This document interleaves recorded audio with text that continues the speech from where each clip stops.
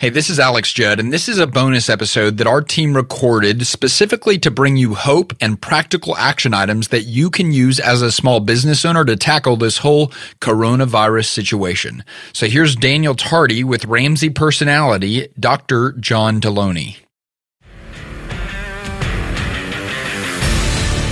Hey guys, Daniel Tardy and the Entree Leadership Team here at Ramsey Solutions, and I'm honored today to be joined by Dr. John Deloney. You're honored? I'm semi-honored. We'll see by the end of this if I'm honored or not.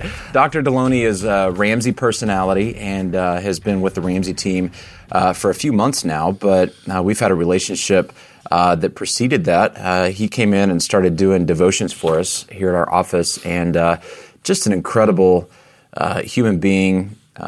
Specializes in, well, I'm not going to tell people what your specialty is. You can, but the things that jump out to me from some of your stories is crisis management, jumping into really intense situations where there's been some kind of crisis with the family, and you show up on the scene and you're bringing the voice of calm and reason. Obviously, you know a ton about neuroscience and psychology and like how we deal with stress and anxiety, and it's all the stuff that I'm not smart enough to talk about, but I follow it and I'm fascinated by how it all works.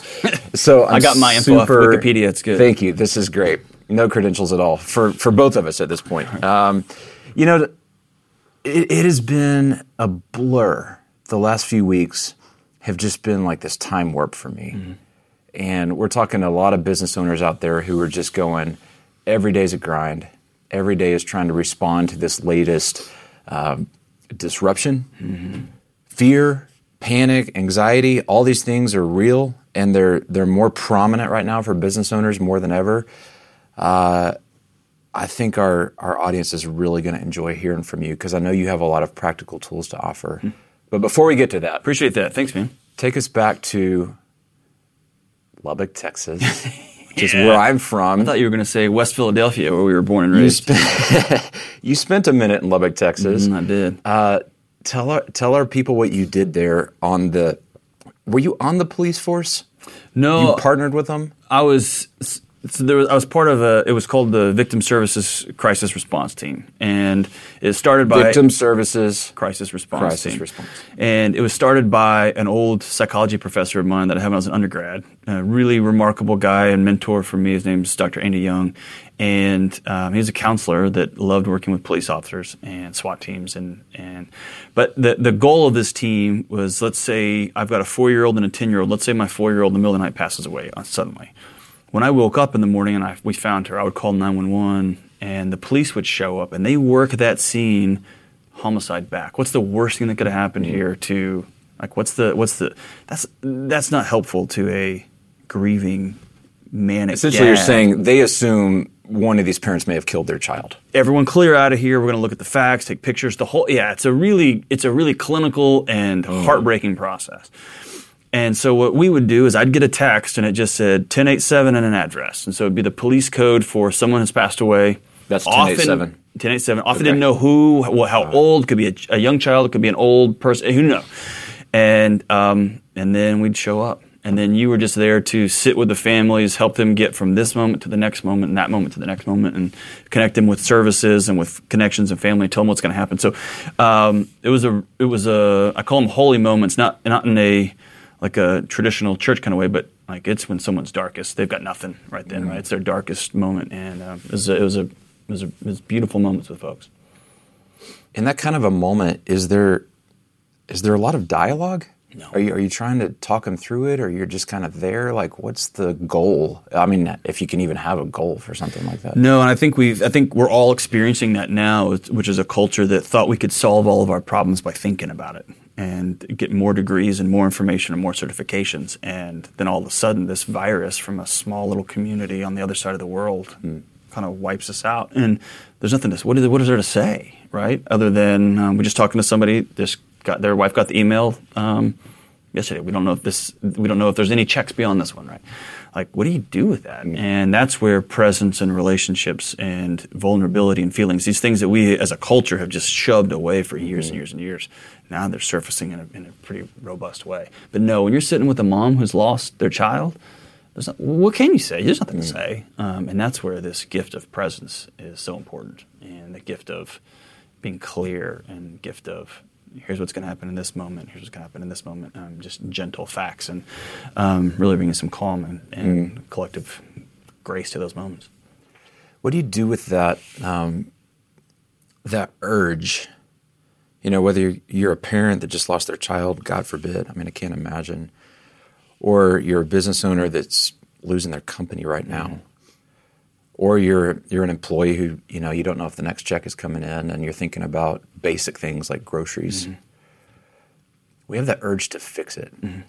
We have that urge to not let worst case scenario happen, to fight, to bow up against it, and to start coming up with solutions, or to deny that it's real, right? To kind of block it out. Why do we have that impulse, and what do we do with it? I think the impulse is like a natural. That's part of our wiring, right? Our body sounds our alarms, and we usually fall into a pattern that we've been following our whole lives, right? Some people say it's because of birth order. Some say it's because of your trauma history, whatever. But most of us have been solving problems the same way for years and years and years. Some of us by curling up in a ball and crying about them. That's how we get attention. Some of us by bucking up and fighting the system, and that's how we solve problems. But eventually, your coping mechanism runs up against a problem that you can't address in that way. And that's where... What is it, when we're doing those things, what are we trying to accomplish? Are we trying to avoid pain? It depends, right? Often men show that they're scared, that for a clinical term, men show depression by curling up in a ball or bucking up, right? And so you can look across our world right now and see all of the bravado going on. That, to me, is a sign that someone's really struggling. That tells me somebody's hurting on the inside. And it's not helpful. And in fact, it can be painful. Is it because it's not, like you can tell it's not real, or is it a facade? Like why can you see somebody's putting on the bravado and say that's a sign that they're hurting? The analogy I will give you is the time I ran into Chuck Liddell, the UFC fighter, years before he was Chuck Liddell. But I was an underground obsessive fan, and I ran into him in Las Vegas, and it messed me up for the weekend, dude. And here's why. Because the lights are blinking in a Vegas casino, and it's loud and it's noisy. And I stopped him and said, "Hey, you're Chuck Liddell, right?" And he spent some time with me, and then he took off. And he had this aura. I never met Yoda, but that's how it was this aura of peace and this aura of, you're the only guy in this room right now. And we shook hands, and I talked about what a great fan. He took a picture with me. And it messed me up all weekend because he has a tattoo on his head, mohawk, he's hardcore. And then I thought, oh, wait a minute. That guy's got nothing to prove.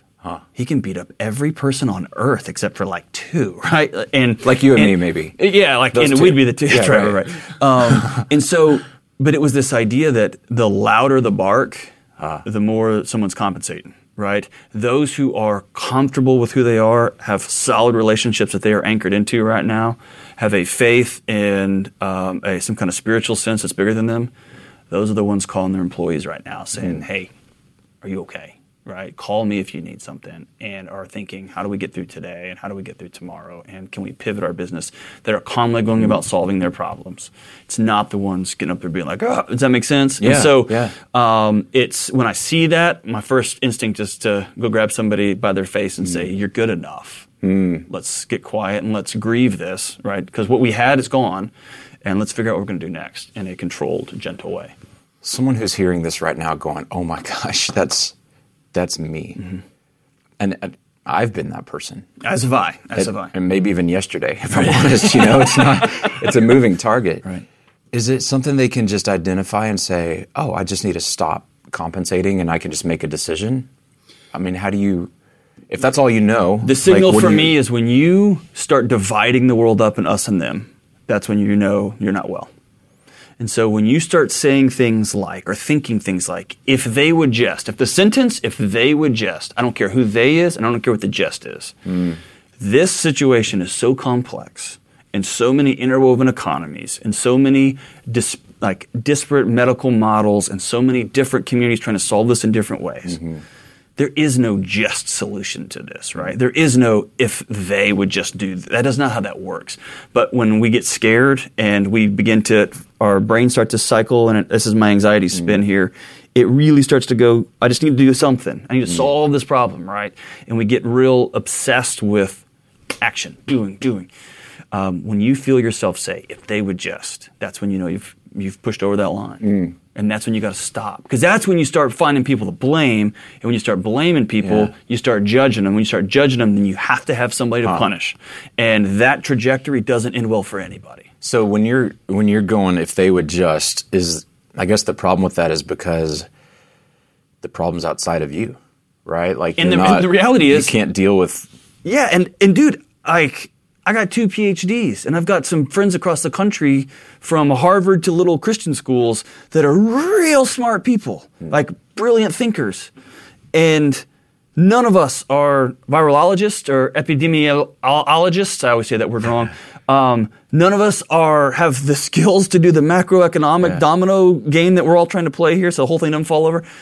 And so the reality is, anything that comes out of my mouth, Daniel, I'm making it up. And we're not good at that.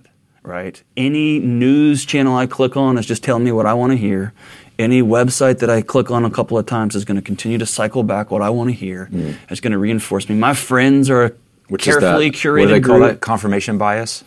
You search for the answers that you want, right? Yeah. You already have a position, and then you find the data allegedly that kind of backs supports it up. you. And now that we've got smart news and smartphones that just reinforce that back to us. And so the reality is we don't know. And we are not built on to handle uncertainty. And so we start grabbing for certainty. And usually the most certain thing is, I'm right and you're wrong. And that's the easiest default setting to go to, right? So, business leaders, like, this is a tough conversation because we're wired for taking uncertainty and then, making it certain. Like, we're taking chaos and making it concrete, make it actionable, give it to the team, crush forward, deny your fear, bow up in the face of uncertainty, and make it happen. Bravado. Like, that's what we do. And Dr. Deloney's sitting here going, hey, we're not wired for that, and that's kind of a facade. So then what do I do? Like, if I buy into this whole, like, maybe that's not the healthy response, which I'm probably still skeptical if I'm the typical leader out there, what do I do instead? Like, what is healthy? Who gave the speech, never, never, never, never, never give up? Churchill. Okay. And so we often take what Churchill said and we extrapolate it to, I've got 2 kids and my wife's working full time and my new Suburban needs new tires and my business is really gung-ho and I'm thinking about investing somewhere else. And then we're exhausted and then our wife calls and says, Susie's sick and you got to come home. And then we think, never, never, never give up, right? That's when we use that quote in our current lives. It's helpful to go back to what Churchill was going through, right? His country was over, right? And he was walking through the streets trying to make sure people were doing okay. And he was painting and writing and thinking when things were real bad. And so what I would tell you is just to circle back to these things that we know, these inherent things. We've basically had a beautiful decade to practice what we now have an opportunity to preach, right? We've got these sayings, we've got these things. Now we cannot give up. And that doesn't look like fighting and hitting and punching. It means like I'm going to get up today and I'm going to win today. And then I'm going to get up tomorrow, I'm going to win tomorrow. And I don't like the language winning because that means somebody's losing. But I like this idea of I'm going to do the best I can. I do. So I've gotten rid of my thing, and people thought this was for that video. It's not. This is my new way to get through a day. This is Deloney. 3x5 cards. Dr. Deloney's a 3x5 card. Because here's the deal. All I can control is my thoughts and my actions. And so I wrote down the actions and the thoughts I need to have today. And so I don't have the luxury or the privilege of strategically planning right now. I was supposed to have a year-long entry ramp to my Ramsey world. And then the world fell apart, and Dave's like, go get him, buddy. Go get him. Deep in, cannonball. That's right. No, dude, this is like getting tossed off the sides of the Titanic. Hope like, you can swim. Swim, man, yeah. And so this is my day. And then I'm going to get at the end of today, I'm going to see what I've checked off. Did I honor people through it? And then I'm going to write another one tomorrow. And I'm going to do tomorrow. And I'm going to do tomorrow. Anything beyond that is me pretending. It's me projecting. It's me wishing. And that's wishing and projecting isn't helpful right now. The same as wishing somebody's kid would come back when you're holding the mom who's weeping, right? that wish is just wasted energy, right? Sitting in this moment and grieving it. What are the things that when we're feeling this battle taking its toll on our hearts, what are the don't do list, right? Like that sabotage, or hey, here's a natural pattern that people might go to, but that's really destructive. Don't do this. Most men I know go to isolation. They go to withdrawal, and they go to separation. And so they get home and they tense, I'm just going to give a generalized stereotypical house. Some guy comes home from his job and his wife is staying at home and she's responsible for homeschooling and she's been around three crazies all day. And he gets home and he's got this stuff on his shoulders. And so the easiest thing to do is to back up. The easiest thing to do is grab one drink or two drinks and just back up. And so, I really want to encourage people to lean into that moment for a minute. Physical touch and human contact is critical. And I think it's super important to remember that connection is not communication. Those aren't the same thing. And so we communicate all day long with our staff and our team. We're communicating with our wives via text. How are things going? I love you. How are things going? That's not connection, right? And so when you get home, you've got to have intentional time that you're sitting down like this and saying, how are you? And how can I help? What I know as a guy, you know what? This happened this morning. Let's do scenario Exhibit A this morning. Tardy household. I get up this morning and I kind of was in a, kind of a funky, foggy. I didn't feel clear and excited about today, and I didn't sleep awesome last night. I'm going through my routine, getting breakfast, and my wife Emily, she's amazing, and she's very in tune with like my moods. She's had a lot of practice trying to anticipate like what mood are you in. And she could tell something was offbeat, and she said, "Hey, you okay?" And I so badly in that moment wanted to just say, "Yeah, I'm fine, no problem." But through some work in this area, I've learned like that wasn't actually true, and the right thing to do is to let her know, like, I'm not okay. And I said, I just feel sad. But I almost didn't say it. You know why? Because I didn't know how to explain why. First of all, I felt a little embarrassed that my bravado self would ever feel sad, because that feels like weakness. And after I got that out and said, I feel sad, and she said, what do you feel sad about? I felt stupid because I couldn't explain. I don't know. I don't know why I feel sad. I couldn't like pinpoint like this happened and now I feel sad. It was just a mood. And that feels, I don't know, immature or childish to I'm just in a mood. So if I'm tough, I gotta act like I have it together and shake it off. What is it in that moment when we say, this is how I feel, but I don't know how to describe why? Like, what are we going for there? You don't have to qualify your feelings. And you said it perfectly just now. We have labeled feelings and emotions as immature and weak and uneducated, right? I'm smarter than my grief. I'm smarter than my sadness. I'm tougher than my grief. And that's not true. And we've been able to mush them down, especially in times of prosperity. We're able to hide that stuff and just run from it. And so what I would tell you is you don't have to qualify why you're sad. I mean, I can give you 111 reasons why you probably are, but you don't have to have a reason. You just have permission to be sad. And we have not had that. Business owners have not had permission to be sad. And one thing I think it's important for husbands, wives, and business owners and leaders to understand is you only really truly lose your influence when you start lying to people, when they sense a lack of integrity, right? We talk about integrity all the time. And when you're sad or you're scared, people feel it on you. They see it on you. They hear it on you. And so if you're rallying, all right, today's another, and this thing in 1 week is going to be all, man, they start to feel, wait a minute. And that's when you're going to start losing people. The challenge for those of us who haven't spent our lives being vulnerable, which is nobody that I hang out with, is now's the moment. They desperately need permission to feel scared too. But you know what, my cynical, maybe this is immature leadership, but when you say that, what comes to mind is like, yeah, but William Wallace and Braveheart. you paint your face blue and you raise your sword and you say, Sons of Scotland, we're going to, like, that's so opposite of what you're saying. But he ran in to die. And so inherent in his bravado was the fact that I'm not getting out of this. And so there is no more vulnerable moment than that.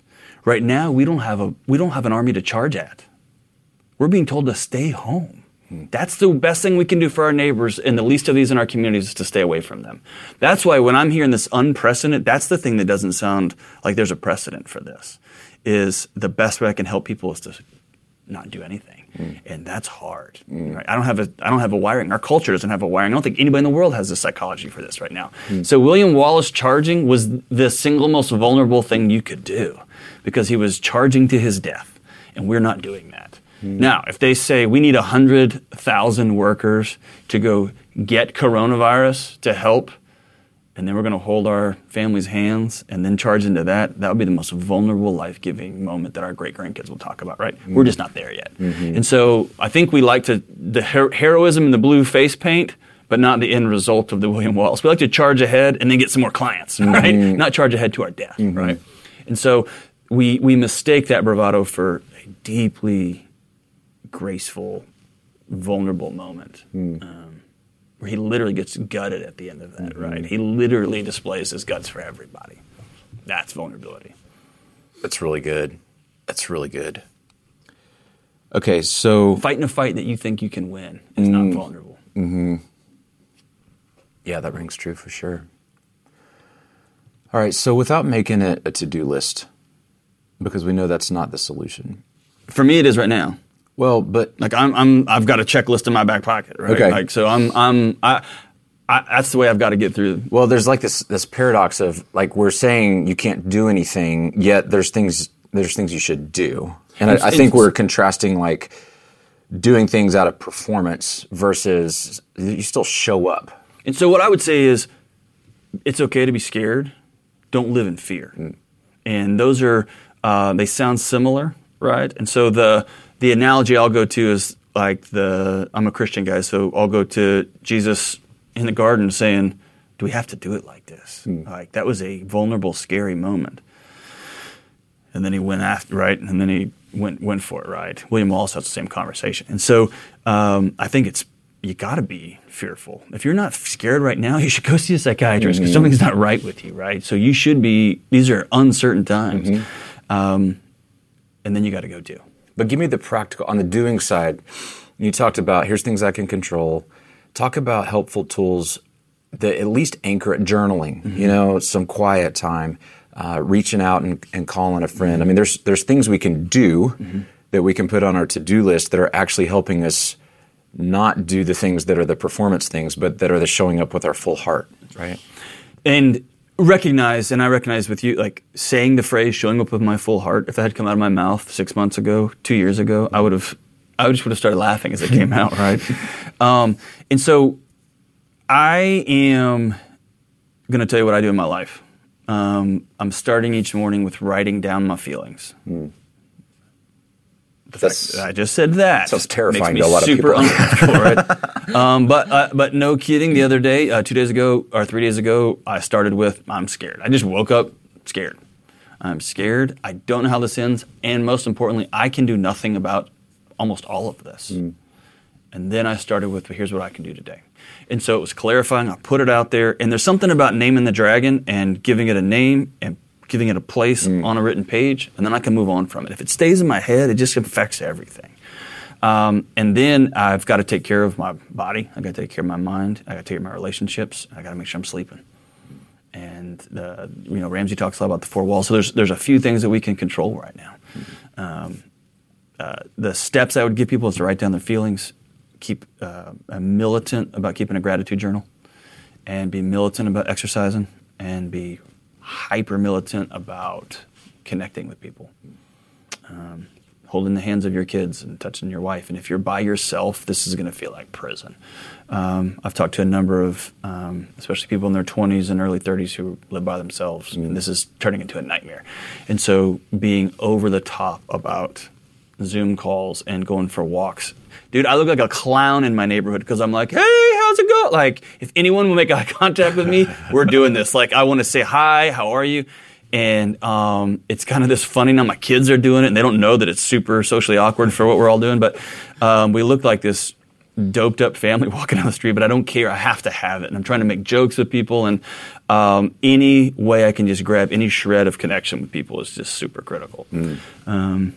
And then figuring out as we go. We did. My 10-year-old lost his birthday party. It was going to be this weekend. And so we figured out something to do at the house. And we're trying to figure out how we're going to virtually do Easter. And so none of this is going to be what we thought it was going to be. And we're grieving it, but we're going to figure it out on the way. This has been really rich. Before we wrap up, Dr. D, talk to that business leader who's in the middle of this storm and maybe cast a little bit of vision for what the other side of the storm is going to look like, because we know that we're going to get through the storm. You and I are old enough. We've been through enough crisis. We've seen enough to know the sun does come out at some point. Remind us where we're headed, even though we don't know specifically, but on principle, we know there's a brighter future out here. What would you say to encourage leaders listening right now about where we're headed? That we'll get through it. And I've been in too many trauma situations over the years, hundreds and hundreds and hundreds of them. No one ever comes back and says, I'm glad I lost my son. No one ever says that. And so we're not going to be grateful for the tragedy. We're not going to be grateful for what just happened. That's sad and it's tragic. But who we become when we decide and we rally around with our community and we find new people and we find new strengths, the light on the other side of this is bright and it's good. Otherwise, nobody would work in crisis, right? It would just be grave digging. That's not why we do this. We do this because I'm going to grab your hand and we're going to walk through. The light on the other side of this is going to be awesome. The beauty is we know this. The world's going to be different. Like, remember when we were kids, we used to have to go wait at the gate for people at the airport? We don't do that anymore. Now we just drop them off we just drop them off and say bye and we drive on, right? Or we call them an Uber to say. That's right. And so the world's going to be different after this. We just know it is. The beauty is we have a significant hand in shaping what that might look like. And so if we can hold in tension one hand that we're going to grieve the loss that we have, nobody recognizes their air conditioner until it's gone, right? So we can grieve this stuff that we've lost and then be about the business of setting anew. It's going to be beautiful. I love that. Well, he is Dr. Deloney, and if you're a leader listening to this right now, I really hope that you lean into everything that he's given us about how we can show up, pay attention to our feelings, figure out what they're telling us, and ultimately have those things prompt us to more rich and meaningful relationships through the midst of all this chaos. Hey, we believe in you guys out there. We know you're fighting. We know it's difficult right now. We know it's a battle, but you're not alone. We're in it with you. We're going to keep pushing and encouraging and loving on you guys. If there's anything we can do at EntreLeadership, don't hesitate to reach out, and we'll be glad to help you guys out. And together, we're going to get through to the other side.